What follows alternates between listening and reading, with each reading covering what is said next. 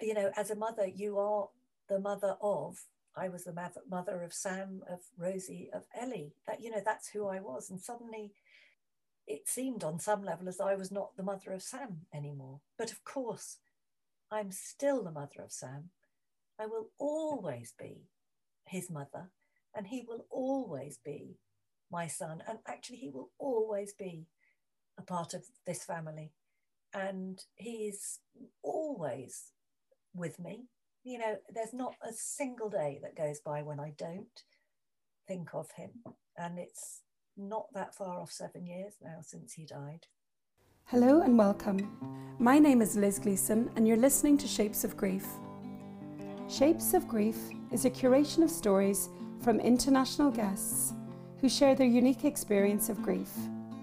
These stories are shared with the wish that you, the listener, may find some comfort, hope and solidarity, and maybe also the realisation that you're not alone in your grief.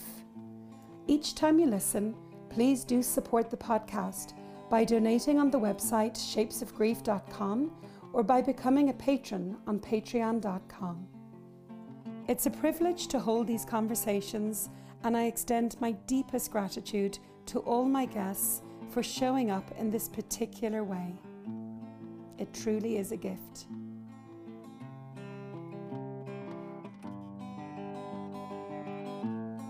Welcome to the Shapes of Grief podcast. I'm joined today by psychotherapist and author Jill Mann. Jill is author of the book A Song Inside. It's a beautifully written book, a tribute to her son Sam, who died in 2014. Jill, you're very welcome. Thank you, Liz. It's lovely to be here. So I'm not really sure where to start, Jill. There's so much in this book. There's so many themes that you've covered. There's so much profound insights that you've shared. Let's start with Sam. Tell us about him. Okay, Sam. Sam was a very lovable and very tricky boy and young man, actually. He was an absolute delight, and he was also my greatest challenge in life, because he was just always a little bit different and pushed at the boundaries. But he was very funny, he was wacky. He just had a sort of take on life that meant life was never dull when he was around. He's the middle of my three children. So I have an older daughter and a younger daughter. And Sam, I would say, was a fairly classic middle child, sort of struggled to find his place a little bit. And when he was in his sort of late teens, he started to show signs of being unwell. And what we lived through then for a sort of 4-year period, which was immensely confusing and really terribly sort of discombobulating, because we didn't know what was happening to him. We didn't know whether he was just being a slightly more extreme version of the sort of boundary pushing young man that he'd always been, or whether actually he was perhaps becoming unwell. So that was, as a family, that was enormously challenging. Also very difficult for Sam, because he didn't feel that there was anything at all wrong with him. And so we lived through this 2-year period initially where his behavior became stranger. You know, as I said, he'd always been wacky. He was always someone who sort of thought outside the box.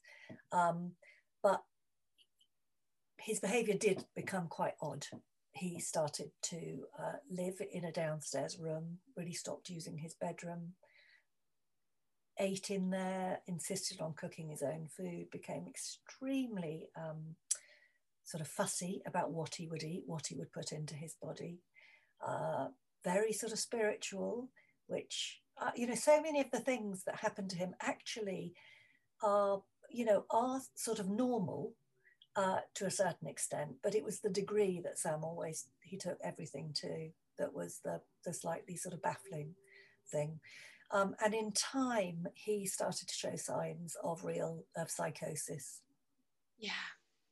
I mean, Jill, just there, what you're saying, I found as I was reading this part of the book, it's quite fascinating actually, because I know so many people who fit the description of Sam and his way of thinking in terms of sort of the anarchist, if you like, fighting against the system, being vegan or vegetarian and then vegan and then raw food only, very controlling, you know, around what's eaten, judgmental about others who maybe don't follow their way of being and thinking, sleeping under the moon, gemstones, all these things that he was bringing into his life. And like you say, this spiritual quest. And I think certainly for me, sometimes I look at people similar to Sam and think, are they highly evolved spiritual beings or unwell? And sometimes it's a very fine line.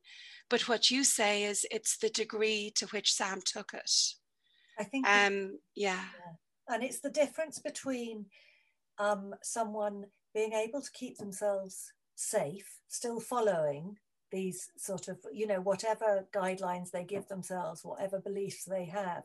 And I mean, everything that Sam sort of did and, you know, sort of took into his life, it was there on the internet. You know, he was part of a community of fellow believers. You know, he felt that no one should drink drinks that came out of plastic or food that came out of plastic. And, you know, every so often I read something and I think, oh my God, Sam, he was right on that. Sam was right. You know, he really did know his stuff, but it was the extreme lengths he took it to. And really the sense that the point came because he was a bright young man and really, you know, always stimulating company because he thought in such a sort of slightly off the wall way, but you know, he was very good at putting his case for things. And he really did believe that he was okay. And it was heartbreaking in a way to have to tell him that we thought he wasn't. And you could almost say, like, to whose rules are you okay or not okay? You know, we live in a very broken society. And I don't know, one of the great philosophers said, it's no measure of health to fit into the society we've created today. Well, the philosopher said it much more eloquently than I am, but, you know, there's truth in so much of what Sam thought and said, but it's just so incongruent with the society he was trying to live in. And this is why he returned again and again to travel and the islands and where he could meet, you know, fellow travelers of his path as such, right? Absolutely. I mean, really, he took to going away on these trips to Thailand, to Hawaii, and he met people who absolutely shared his beliefs, and he saw it as a spiritual quest. So, and he also argued forcibly sort of against the sort of system that I, you know, in my sort of rather unthinking way, just sort of followed, going to university, studying, you know, getting a profession, all that sort of thing. He said, no, I want to do things differently. I want to develop my mind. I want to develop really the sort of spiritual aspects of myself. And he was able to do that because you mentioned in the book he had inherited some money. So he was able to take that and use that to follow and do what he wanted to do. He was, yeah. And it brought him, I mean, for me, actually, because every time he went away, it was absolutely agonizing for us as a family, because we really weren't sure that he could keep himself safe when he was away. But on the other hand, there was literally nothing we could do to stop him. I mean, we could have sort of burnt his passport, cut it up, or hidden it, but actually that would have just been a delaying tactic. And ultimately we felt the loss of trust that he would feel towards us at that point would be more damaging actually than letting him go and trying to stay in touch with him and making sure as best we could that he was okay while he was away. So it was absolutely agonizing to let him go. And yet, as he did become ill and iller, and in the end he was he went into the sort of the health system, because we asked the local community health team to get involved, and particularly the early intervention in psychosis team, who felt that he might be showing signs of schizophrenia. And ultimately that is the diagnosis he ended up with. And it was absolutely heartbreaking. He never accepted it. He never accepted that there was anything wrong with him. And that's partly because one of the symptoms that quite a lot of people experience who suffer from schizophrenia is this thing called anosognosia, where they actually lack the awareness. Something happens in their brain which stops them from actually realizing that their behavior is changing. You know, they lose the ability to actually look at themselves and see what's happening. That's something, It was terribly hard, but by letting him go off traveling and then letting him sort of come back when he'd had enough, which, you know, he did, and he always found his way home, because he was a real sort of homing pigeon at heart. You know, home was sort of where he grounded himself. And I was so glad, you know, when the worst thing happened, and actually we discovered that Sam had died on his fifth trip, his final trip. I was so glad, I mean, that sounds bizarre, but I was glad that we had allowed him to keep that identity alive, where he could see himself as a traveller. And even though it went, you know, wrong in the worst possible imaginable way with him not coming home from one of these trips, I can't really find it still in my heart to regret the decisions that we made. And as I said, we couldn't actually stop him anyway. So really, all we could do was try to support him while he was away. And we all know that worst possible outcome could have happened in your spare room or in the green room. Absolutely. Or in the local motorway. You talk in the book about the neighbour calling you to say she just wanted to let you know she saw him in the middle of the intersection, very scantily dressed. So Sam was going to be in a precarious situation wherever in the world he was. Yeah, and I think it really comes across just that expression, stuck between a rock and a hard place. Profound loss can rock our inner world. It's confusing, life-altering, and often scary. You've probably already figured out that there are no stages of grief. But are there other models, theories, tools, or practices that can help us to navigate the grieving process? To learn more, visit shapesofgrief.com. As Liz says, the more people who are grief trained, the more supportive and compassionate our society will be. And that will make life so much better for anyone coping with loss and grief. Now, let's get you back to the podcast. That you find yourself in, because he comes across as such a strong character, Jill. He made up his mind and there was no unmaking it. And also getting care in the community was really hard for you. You kept on pulling in people to try and help you and help him. And Sam was never bad enough to be sectioned. He was never ill enough to be sectioned. Yeah. Yet you and your daughters and Paddy and his dad knew that this was not your Sam in the way you had known him before, and something profound was happening to him. I think it really struck me, that image you painted, Jill, of him sleeping in the green room rather than his bedroom with the shutters open. And just the control around him and what he ate and what he thought and what he did and wouldn't do, and urinating into bottles and his clothes getting dirty and his hair going into dreads. And, you know, we've all read those articles that say if you don't wash your hair, it'll start to clean itself naturally. But it's almost like Sam had consumed every single possible article about every single possible thing and was trying to apply it all to himself.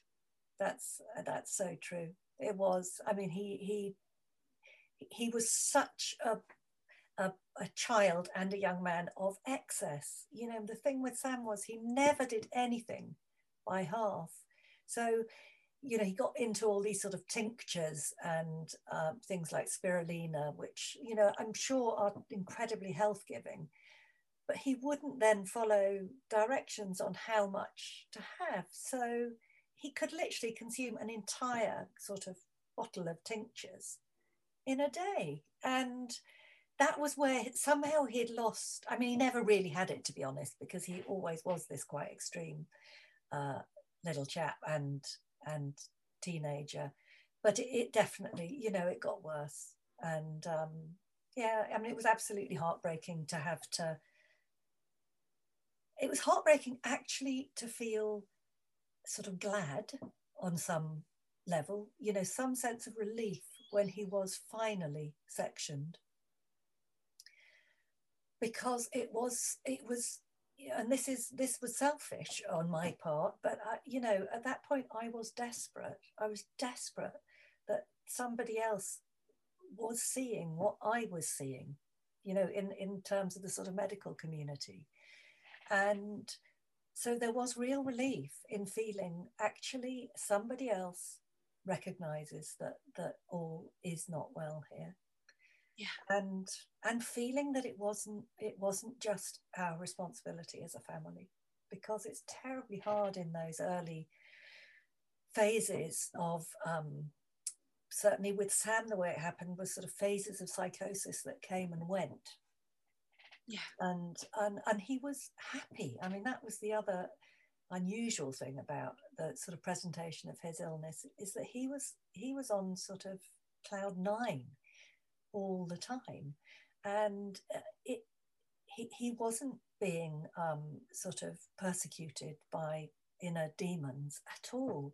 He was being entertained, and you know, he had never been happier. So for him to be sectioned and, you know, effectively incarcerated against his will, you know, was on a locked ward. I mean, it was utterly devastating. Yeah. So, and back to the impossible, Jill, that you were faced with. Neither option was palatable, if you like. You used the word selfish there, but I would say human. You know, of course, you needed that relief to just have somebody else step in and support you in what you're going through. And it comes across, you know, I took some notes here. You said somewhere, somehow as a mother, I should have known what to do, but I didn't. Mm-hmm. And it's almost like I felt an anger in me reading that at what society has painted as what a mother should be. Mm-hmm. We, you know, this is a little bugbearer of mine. The image that we have of how a mother should be, this know-all mother, this loving, you know, limitless mother who can just give, and we are only human. And when did suddenly the weight of the world and everybody's mental health and everybody's well-being suddenly go onto mother's shoulders? And we know in therapy it's always mother issues.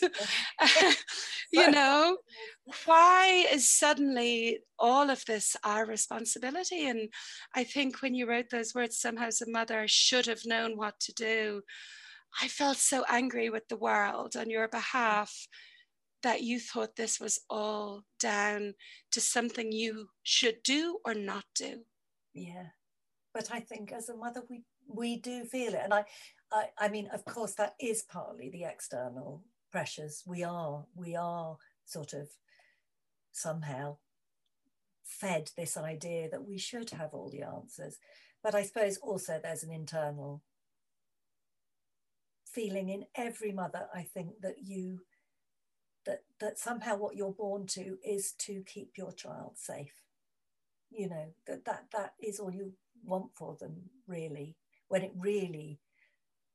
the chips are really down, what you want above all else is for them just to be safe. And it felt as though I couldn't fulfill I think, that. yeah, and you mentioned in it as well about your two daughters and the telling of Sam's death to them, and you write, I failed them both, you know, as they howled with each other. I think one was on the phone, one was beside you, and you know, the same thing is there. Well, what about you? Who was showing up for you? You know, even when you told his dad of his death, you did that wrong too. Yeah. And you know, it's just a theme that I was picking up of, gosh, we're failing mothers. You know, we're expecting women to be the axis of everybody's world, and we are just human.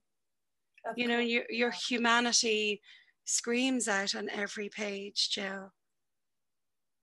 Thank you. Yeah.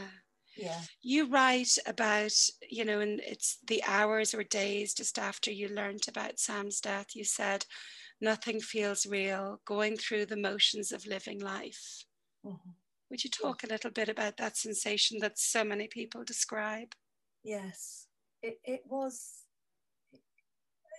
just a bizarre feeling, really. I didn't really feel as though I was in my body. I know that sounds sort of a little bit mad, but I didn't really seem to be entirely present with myself.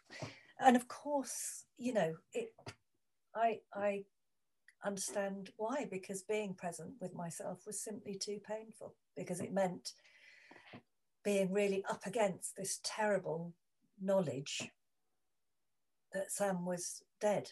And because he had died abroad and his body had not been found initially, it was very, very difficult. It meant we never saw his body. And I think that was a very tough aspect of my particular process. And everybody has their own tough aspects. I'm not trying to say that this made it worse, but for me, it was very hard not to have seen Sam dead. Actually, you know, to have that reality of a body that was Sam that did not any longer contain his spirit. Yeah, and you put a lovely quote in the book. I don't remember who was by. Do you remember the quote of the man who said, I do. the people who are lucky to be able to hold their loved ones' bodies? Yes, it was, there we go. Nicholas Walterstorff. That's it. He wrote a book, Lament for a Son. And I think this is really true of many grieving parents, is that actually there is so much solace to be found in reading of other people's experiences. You know, grief is such a lonely process. It's lonely even within the context of a family, even when you're mourning the same person. Actually, everybody's loss is different, and you all hit different sort of low points, sort of less low points, really unbelievably low points, at different points, you know, in your grieving process. And it's actually, it means that each of you just feel like you are on your own sort of journey. And I think that actually is a really painful aspect of grieving within the context of a family, that even though you're all suffering the same loss of the same person, it actually is a different experience for each of you. Yeah, and everybody grieves so differently as well. And everybody grieves so differently. But there is something about then reading another parent's account of their experience that is incredibly reassuring, actually. Yeah. And some of the letters and responses I've got have received, since the book was published, since A Song Inside was published, have been, actually the things that I'm reading about that you felt are things I feel too, and it's made me feel normal. I'm so grateful. I don't feel mad anymore. Yeah. And it's so true, Jill, what you're saying about, how you can have a family of 4, a family of 6, and they all feel so alone, because one of the things that seems to happen when we have a shock like this or a loss like this is the self as we know it disintegrates. Yeah. The self as we know disintegrates. So it's not like Jill and Paddy and Ellie, as they are taking this news, it's like everything about you internally shifts places, dissolves, falls away, gets thrown in the air. I mean, there's a million different metaphors to describe it, but so many people talk about just that complete disintegration of themselves. And the grieving process then seems to be trying to find pieces to put back or grow new pieces, where you need to. It reminds me a little of childbirth. Yeah. When you're giving birth to a child, it doesn't matter what music is playing, how many supportive midwives are there, how fabulous your partner or friend is. At the end of the day, it's you and your body and your muscles and whatever internal strength you can find to push out that child, and nobody can do it for you. And I think that's part of the pain of grief, is nobody can do it for you. Nobody can fix it or soothe it or take it from you. At best, we can ease it by being a kind present.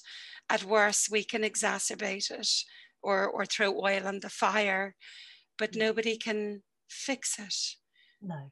And we know that when you're that grieving person, and it's very painful when people try to fix it rather than bear it with you. Absolutely. Yeah. I mean, that's what any grieving person needs, is just the feeling that other people understand, that they, and actually not just understand, it is actually that capacity to bear, that they can bear to hear about, or even sometimes to feel your pain with you. Because, and I think that's one of the things that does sort of assuage the loneliness a little bit, is that feeling of being held in mind by other people. And I discovered that, was an enormously important part of what I regard as the sort of the good grieving aspects of my grief. That actually, you were talking about people sort of disintegrating, and I think for me, it wasn't so much disintegrating as just this sense that I would never be the same person again. I would be a different me. My life would be a different life. Our family life would be different. Everything about it just feels wrong to start with. As a mother, you are the mother of, I was the mother of Sam, of Rosie, of Ellie. That's who I was. And suddenly it seemed on some level as though I was not the mother of Sam anymore. But of course, I'm still the mother of Sam. I will always be his mother, and he will always be my son. And actually, he will always be a part of this family. And he is always with me. There's not a single day that goes by when I don't think of him. And it's not that far off 7 years now since he died. But he's absolutely a presence in my life. But for me, the grieving process is about learning to go through this sort of dual process of both letting go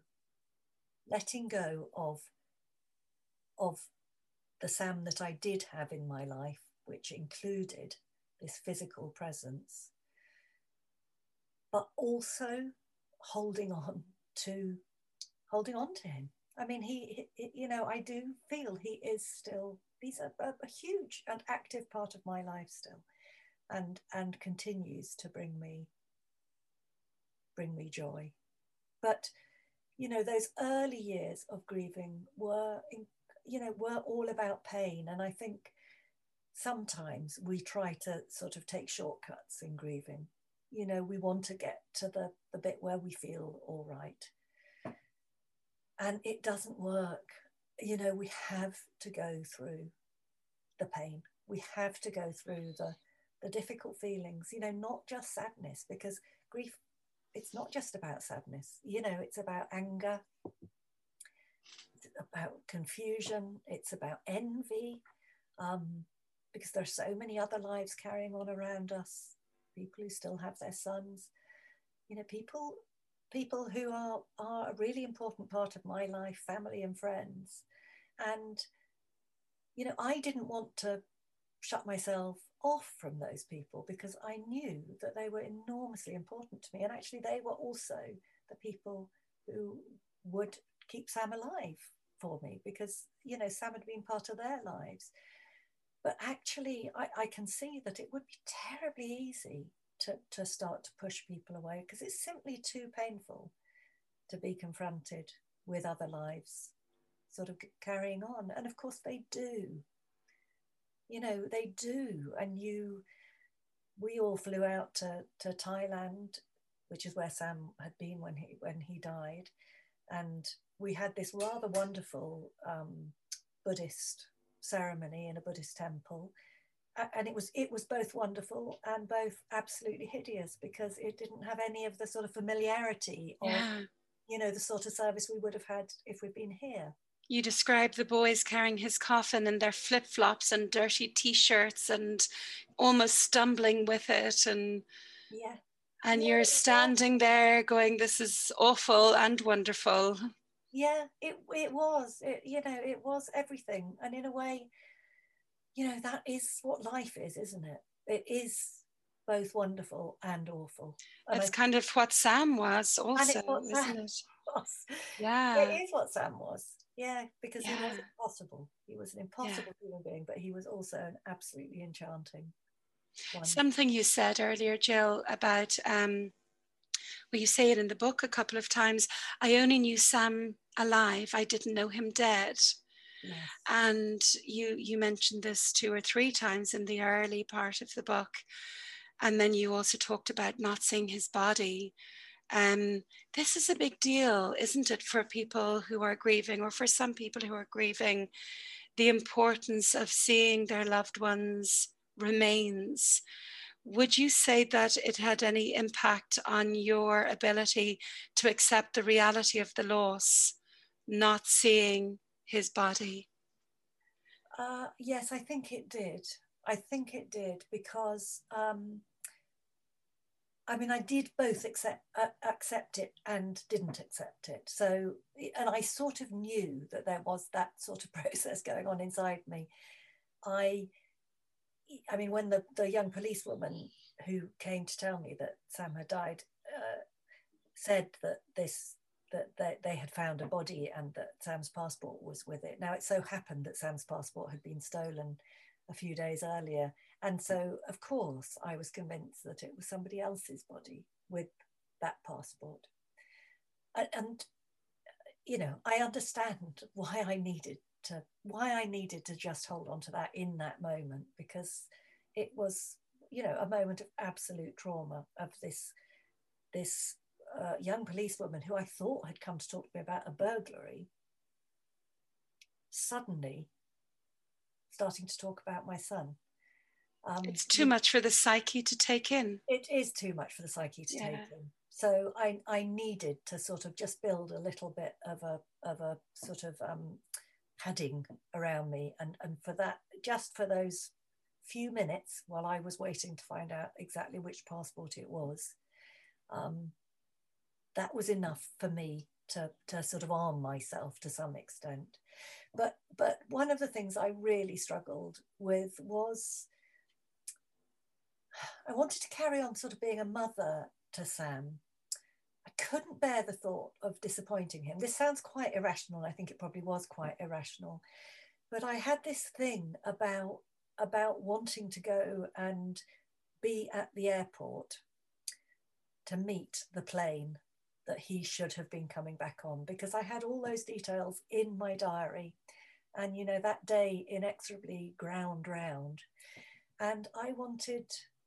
He was due back in June, wasn't he? Due back in June, and yeah. due back on the 22nd of June, because he always chose 22s, because he was born on the 22nd.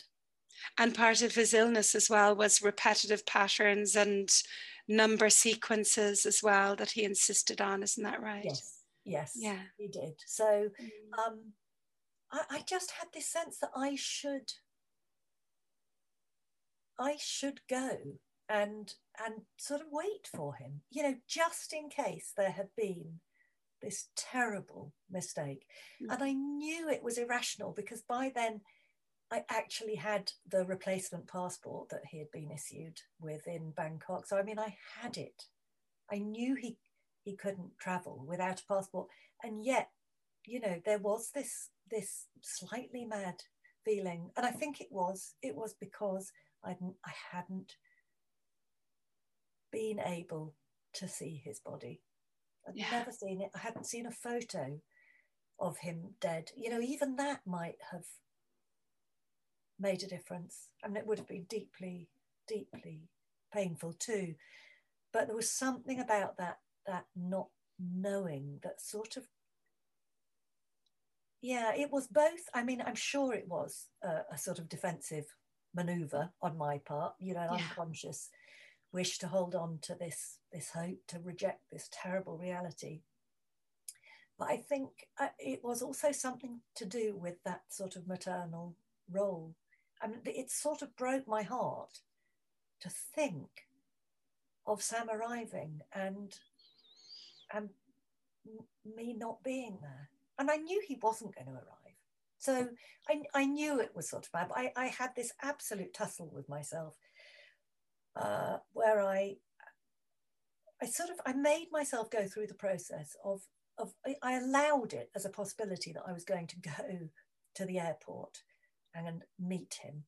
But actually, as soon as I'd allowed it as a possibility, I could then start to think about the reality of that, of what that would actually mean. It would mean sitting there, it would mean seeing happy reunions, it would mean watching other mothers' sons arrive and give them a hug. It would mean waiting, you know, how long would I have waited? You know, what, basically, by sort of allowing it to be a possibility and being quite conscious about my thinking about it, I sort of got to the point where I was able to say to myself, do you know what? You don't need to do this. You don't need to go. Actually, you can accept that Sam is not coming home. It's the day. But it sounds like it was a really important process for you to go through. And I think, you know, William Worden talks about the 4 tasks of mourning, and the first task is to accept the reality of the loss. Yeah. And I think to get there, we have to play these scenarios over in our head. Yeah. And for the outcome to not be what we want, for us to, it's almost like we have to lose them 1,000 times, over and again, over and again. You know, we think they're going to walk through, oh no, they're not, they're dead. Is that them? Oh no, it's not, they're dead. I must ring, oh no, I can't, they're dead. And I think all of this is part of that slow, gradual acceptance. Yes. That they are gone. I think it is. And I think because of my work, and I've worked, you know, as a psychotherapist with a lot of grieving people too, and with mothers actually who had lost sons, I knew what can happen if you don't face the pain of loss. You know, if you can't really get to that point of acceptance. So I made myself face it head on. And I think that's partly what my writing was about initially. It was a way of making it real.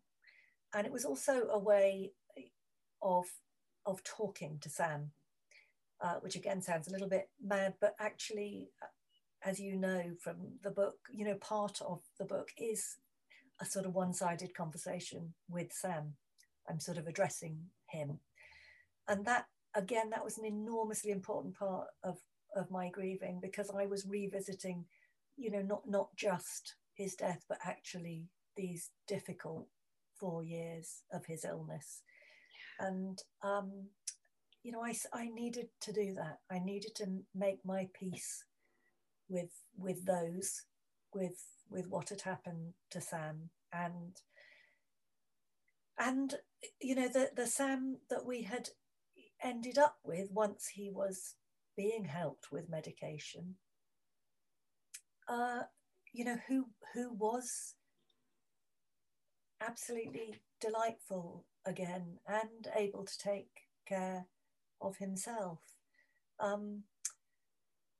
So in a way, I had to sort of go through all those different stages of Sam in order to get back to the young man that I did wave off at the airport that day. And actually, that was the one time that was his 5th set of travels where I actually felt he would stay safe.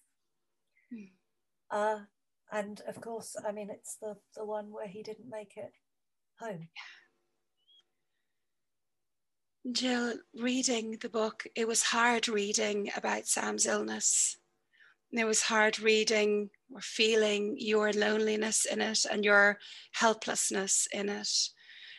I don't know which was harder to read about, actually, his death in a cabin in Thailand alone, or his life in your house, and what that was like for all of you, for his sisters as well.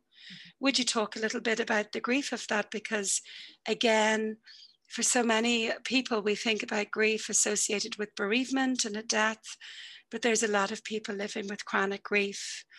And actually, as I was reading your book and reading about Sam at home and the different scenarios and situations you felt yourself in over and over again, and what amazed me was how you showed up for your son again and again and again and again. And I was reading that going, oh my God, I'm not sure I could be that mother. She is amazing. Your perpetual showing up for him, but the hardship was so clear. And I was thinking of this mom that I know whose son has a similar illness. And she would describe her life as living in hell a lot of the time, you know, not knowing what's around the corner. What's he going to do next? Will he be okay? When will she get that knock on the door? It's like living in, you know, we know that in chronic grief, when someone dies and we're in that or acute state of grief, the nervous system is shot, you know, it's like the volume is right up there, and it's really hard to be in that state.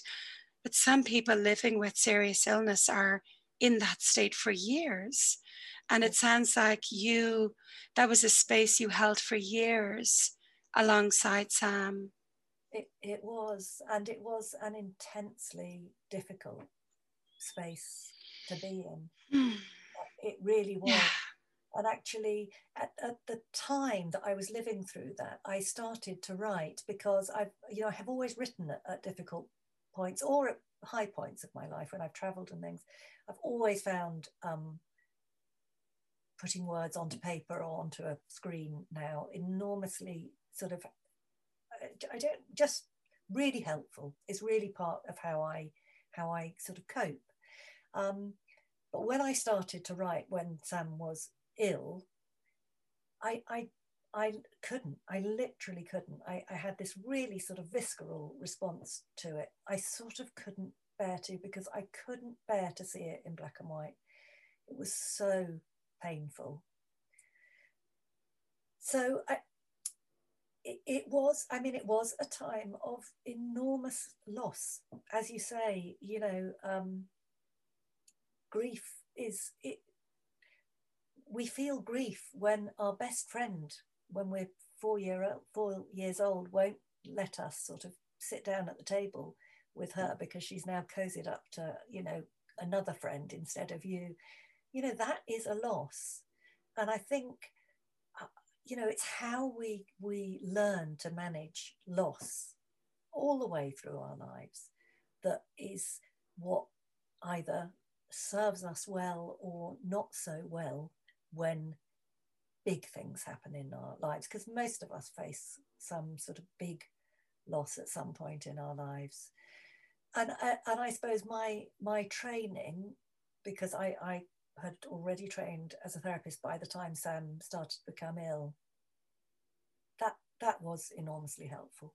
Just that the things that I had learned, and my own therapy obviously as part of that process of training, that really helped me. I think the other thing that actually helped me during that time was that I carried on working, and I found that I was absolutely able to be present, 100% present with my clients, my patients during that time, whatever was going on in the rest of my life. And that was actually enormously sort of grounding for me. And it was bizarrely a sort of almost a joy to not be having to face my own problems for those 50 minutes of a session. I can relate to that. It's like it just comes out of us, doesn't it? We're able to show up despite what might be happening in our own homes. Yeah, yeah, absolutely. And that sort of gave me hope in a way that I would be able to cope. But I think the hardest thing when you're living with someone who is unwell and with an illness like schizophrenia that actually makes them unpredictable and their actions unpredictable, is that you are living, literally, you're on a knife edge the whole time. And I think that's what I do say in the book, that in a way, I discovered that my moods were totally dependent at various points on how Sam seemed. Yeah. If he seemed sort of cogent and engaged and back to the young man we all sort of knew and loved before he became ill, I would feel fantastic. And then if he showed signs of being unwell again, it was sort of unbearable. I didn't want to see it. There was a part of me that so didn't want to see it. Well, it's like living with this constant threat over you. And although you knew that Sam wasn't going to hurt you, it's our bodies respond as though it's a threat when someone we love isn't right. And they're being unpredictable and we don't know what's around the corner. We're living under threat. Yes, we are. And it was such a terrible sort of feeling not to know, what the next day would hold, and which was sort of how it felt every day, really. So I think that my work was enormously sort of grounding for me.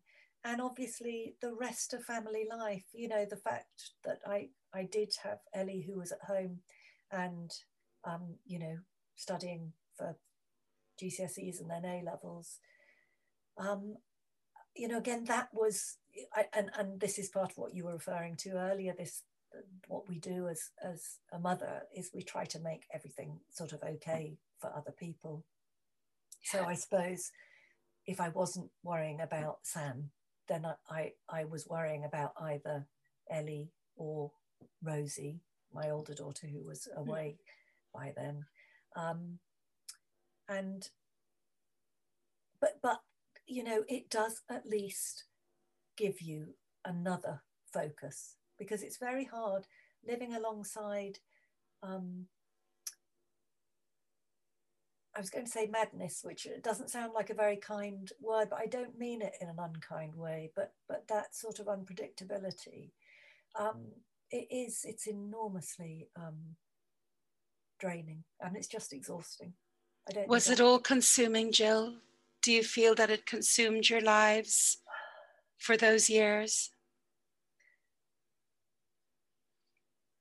It was all consuming, and yet life did carry on. And I suppose in a way that's also been my experience of grieving for Sam, after his death.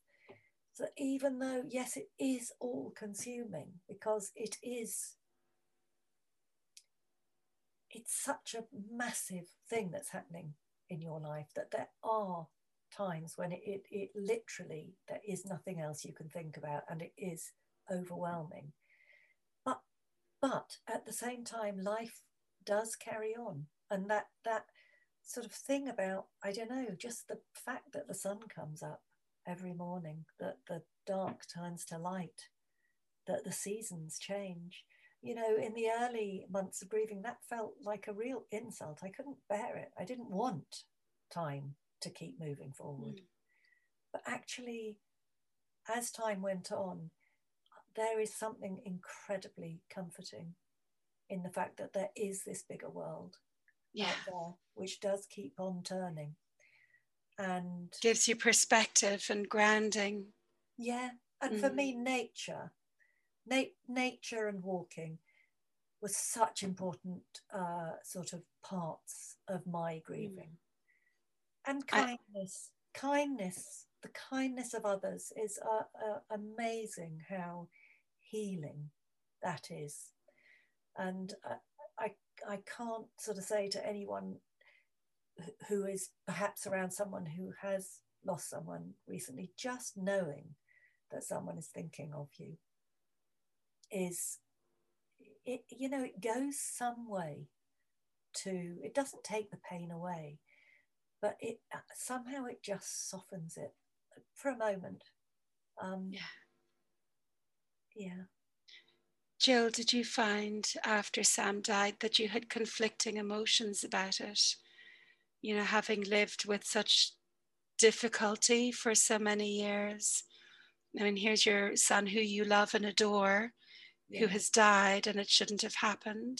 No mother should face that. But yet also here's your son who caused such unease at home and such worry and threat.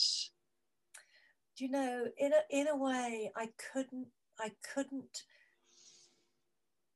welcome it for myself or the rest of the family, because actually we all loved Sam so much that actually I couldn't sort of welcome it for ourselves, but I could welcome it for Sam. Because what I felt was his life would have been difficult. It would have become more difficult. It wasn't the life he wanted to live. He always had these grandiose ideas about himself.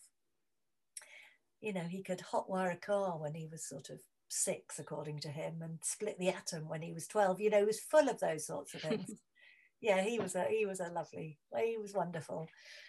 But I knew that the life that he was facing, which was a life where it was within a system of sort of mental health provision, a system of social care, none of which he either welcomed or actually felt he needed. That was going to be very tough. And I could see his contemporaries, his sisters, they were all going to outstrip him in terms of what they did with their lives. And I knew his life would be reduced from what he had expected it to be. He was going to stay very young, wasn't he? Yeah. And, he was doing something he loved. So, yeah, I don't think that I could sort of feel relief on my own part. But what I also became aware of was how much less anxious I was after he died. Yeah. It was actually very painful to have to acknowledge in myself that actually my anxiety levels had dropped, because in a way the worst had happened. Yeah. I've heard that from other bereaved mothers, Jill, as well. When you're living with ongoing illness, whether it be physical or mental illness, it's like that threat, that level of anxiety, that not knowing, sustaining that for so long is excruciating. It's torture. It can be torturous. And then when the child dies, it's like the grief is massive, but the layer of torture is gone. And there can be a relief in that. So it's just sadness or just grief or just appropriate anger. But it's that unknown factor, which is just like I don't even have the words for it. I'm doing this with my hand. Just this ongoing torture, not knowing, hitting at you constantly, keeping the volume up of your nervous system and keeping you activated constantly. It's not sustainable. It's We're not programmed to experience stress for a couple of minutes at a time and then to come back to a place of being settled. And to live with that chronic stress for months or years is so difficult for any human. It is really difficult.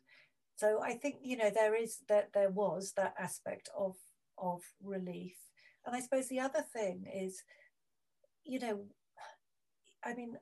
none of us, I think, can imagine a worse loss than losing a child.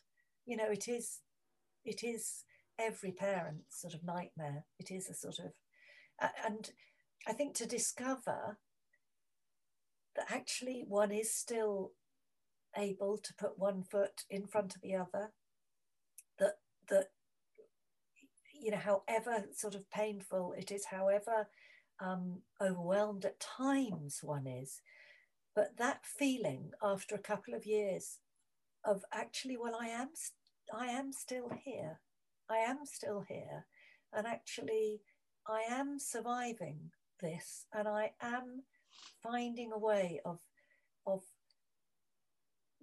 not moving on, because that's an absolute sort of abhorrent thought to, I think, anyone who loses someone. You don't want to move on from it, because that implies leaving them behind, but you want to move forward.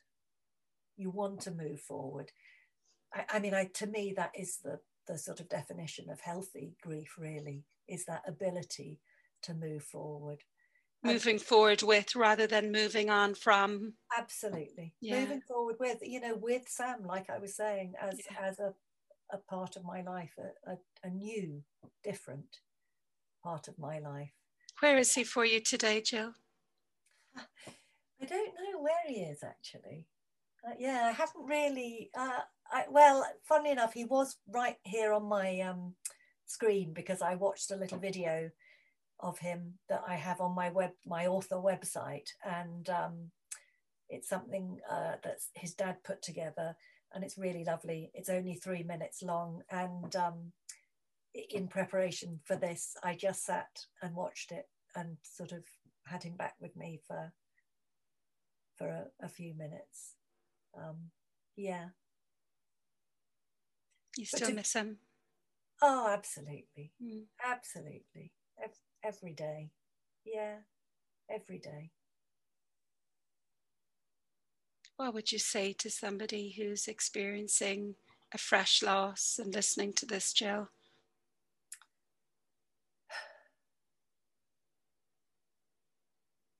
I think I'd say that try not to be scared of the pain. Try not to be frightened of it, not to be frightened of that feeling of overwhelming grief, which will sort of hit you at certain times. Actually, just sort of accept it and go with it. Don't fight it. Don't fight it. I would say be kind to yourself. Do the things that normally help you. For me, that was walking. It was writing. Draw on the things you know about yourself, which actually make life easier. And I would say, do reach out if you're struggling. There are people who can help. there are therapists, there are bereavement counsellors, specialists who really do understand, and talking about it, processing it in some way is really, it's so important. You know, that is the work of grieving, is allowing yourself to think about these things. Make space for it, for sure. Yeah, make space for it, and actually try to hold on to hope. I don't really know what I mean by that, other than, I suppose, you know, sort of hope that you will find a way through it. And I think actually that is one of the things that came through in my book. And I didn't set out to write a book. I actually just set out to keep a journal, and ultimately I decided to turn it into a book. But you know what sort of happens during the course of the book is that this real sense of acceptance sort of becomes a part of the whole. And it, you know, a lot of people who have read it actually describe it as uplifting, which is pretty extraordinary. You know, you said it's a hard read, and of course it is a hard read. You're reading about a young man, you know, with a devastating illness and with a family really sort of struggling to cope, and there will be lots of other families with children, different illnesses, but you know, the same pressures, the same stresses. And I didn't find it hard to read about Sam, Jill. I found it hard to read about you. Yeah. Because I resonated and I had such empathy for this mother trying to make her child okay. Yeah. Yeah, I know. And I think that was also part of the process that happens in the book, that, you know, I am able to be kinder to myself by the end of it. You know, I've had letters, I got one the other day saying, from someone saying, I wanted to scream out to you, you know, stop blaming yourself. But, you know, we have to go to these dark places. That is part of grieving. We can't avoid them. And I think, you know, I had to ask myself some really difficult questions, terribly painful questions, but that was part of the process of writing and of just sort of revisiting. And I think by the end, I have found my own answers. And I think that's where the sort of hopefulness in the book comes, that there is a sense that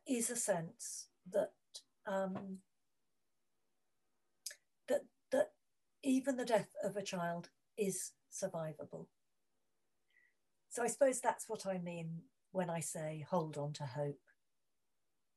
Because I know I already knew actually a number of bereaved parents. When Sam died, within 2 years, I had about 6 people who were acquaintances who went on to lose their children. And it happens a lot more than one thinks. And actually, so all these mothers, I'm talking about mothers, you know, they are out there and they are living their lives, and they are living valuable lives. And actually, it is possible. It doesn't feel like it is when you experience the loss initially. I didn't know whether I would get through it. I didn't know. And in a way, I had to allow myself not to know. And I think that is part of the sort of shift, you know, the mood, it does change in the book. And I think it is quite hopeful. It's a very, very valuable read. Like Esther Ramsey Jones, she has a lovely book as well, which I started reading at the beginning of the week. And your book is one to be read from cover to cover. It's not one for speed reading. And it pulls you in, like it pulled me in. So I wish you the very best with it, Jill, and thank you so much for talking today. As always, think of the other people out there listening who are going through grief, who needed to hear something of what you've said today, particularly bereaved mothers, I think, or anybody living with an ongoing illness, whether it be mental or physical. Yeah, you've a lot to share, a wealth of wisdom to offer, Jill, so thank you for doing that. Well, thank you so much for inviting me. Thank you. Take good care. Yeah, you too. And with many of these podcasts, there's often a conversation afterwards that's just as rich as the podcast conversation itself. In this case, there was something small that Jill wanted to add in at the end. So here it is. Yeah, I think one of the things that I've discovered that other mothers are able to take from it, particularly mothers who are going through living with a child with serious mental illness, that actually it gives them hope, that feeling that actually even if the worst happens, it is survivable. And I got a really lovely letter from a mother with a son with schizophrenia, and she just said, thank you so much for writing this book. It's made me think that perhaps if my son were to die, that as a family we could survive it, and I could survive it.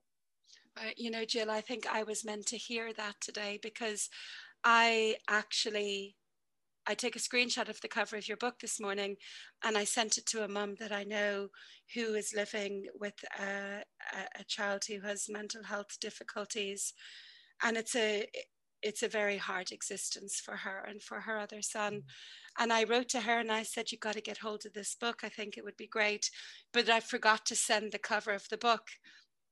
And then as I kept reading the book, and it was about his death, you know, Sam's death and Sam's body and Sam's funeral, I thought, what was I thinking sending this to her when her child is alive, you know? And I messaged her again. I said, you know what? I forgot to send you the book, but maybe no harm, because, you know, maybe it's not right for you after all, you know, and I hope you're well. And I thought, God, that was really stupid of me. But now I think there's another message that might be sent, going, yeah, maybe do read it actually, because I know she lives in that fear of what's going to happen, what's he going to do, how will he die, will he kill someone, you know, she lives like that all the time. And just to say, when I say that, will he kill someone, that's her fear, something she has. Most people with schizophrenia are not at all they don't cause harm, they're not dangerous. This is something we see in movies, but it is not true for real life at all. So when I say that, it's not to perpetuate a myth about mental illness or schizophrenia. It's just that's her specific fear with her son. Yes, absolutely. Thank you for adding that bit at the end. You know, nearly after every interview I do with someone, we say thanks and goodbye and good luck, and then I stop recording, and then all this gold comes out, all this wisdom, all this magic, and it's like, you know, damn. I know. Absolutely. But we will pause there. Thank you for listening to this episode of Shapes of Grief. This podcast is not a substitute for professional medical or psychological advice. And if your grief is making you unwell, please do see your healthcare provider. Once again, please consider supporting the podcast by donating on shapesofgrief.com or becoming a patron on patreon.com. I rely on your support to keep going. The music is performed by Baka Beyond, especially for the Shapes of Grief podcast. Until the next time, from me, Liz Gleeson, take really good care.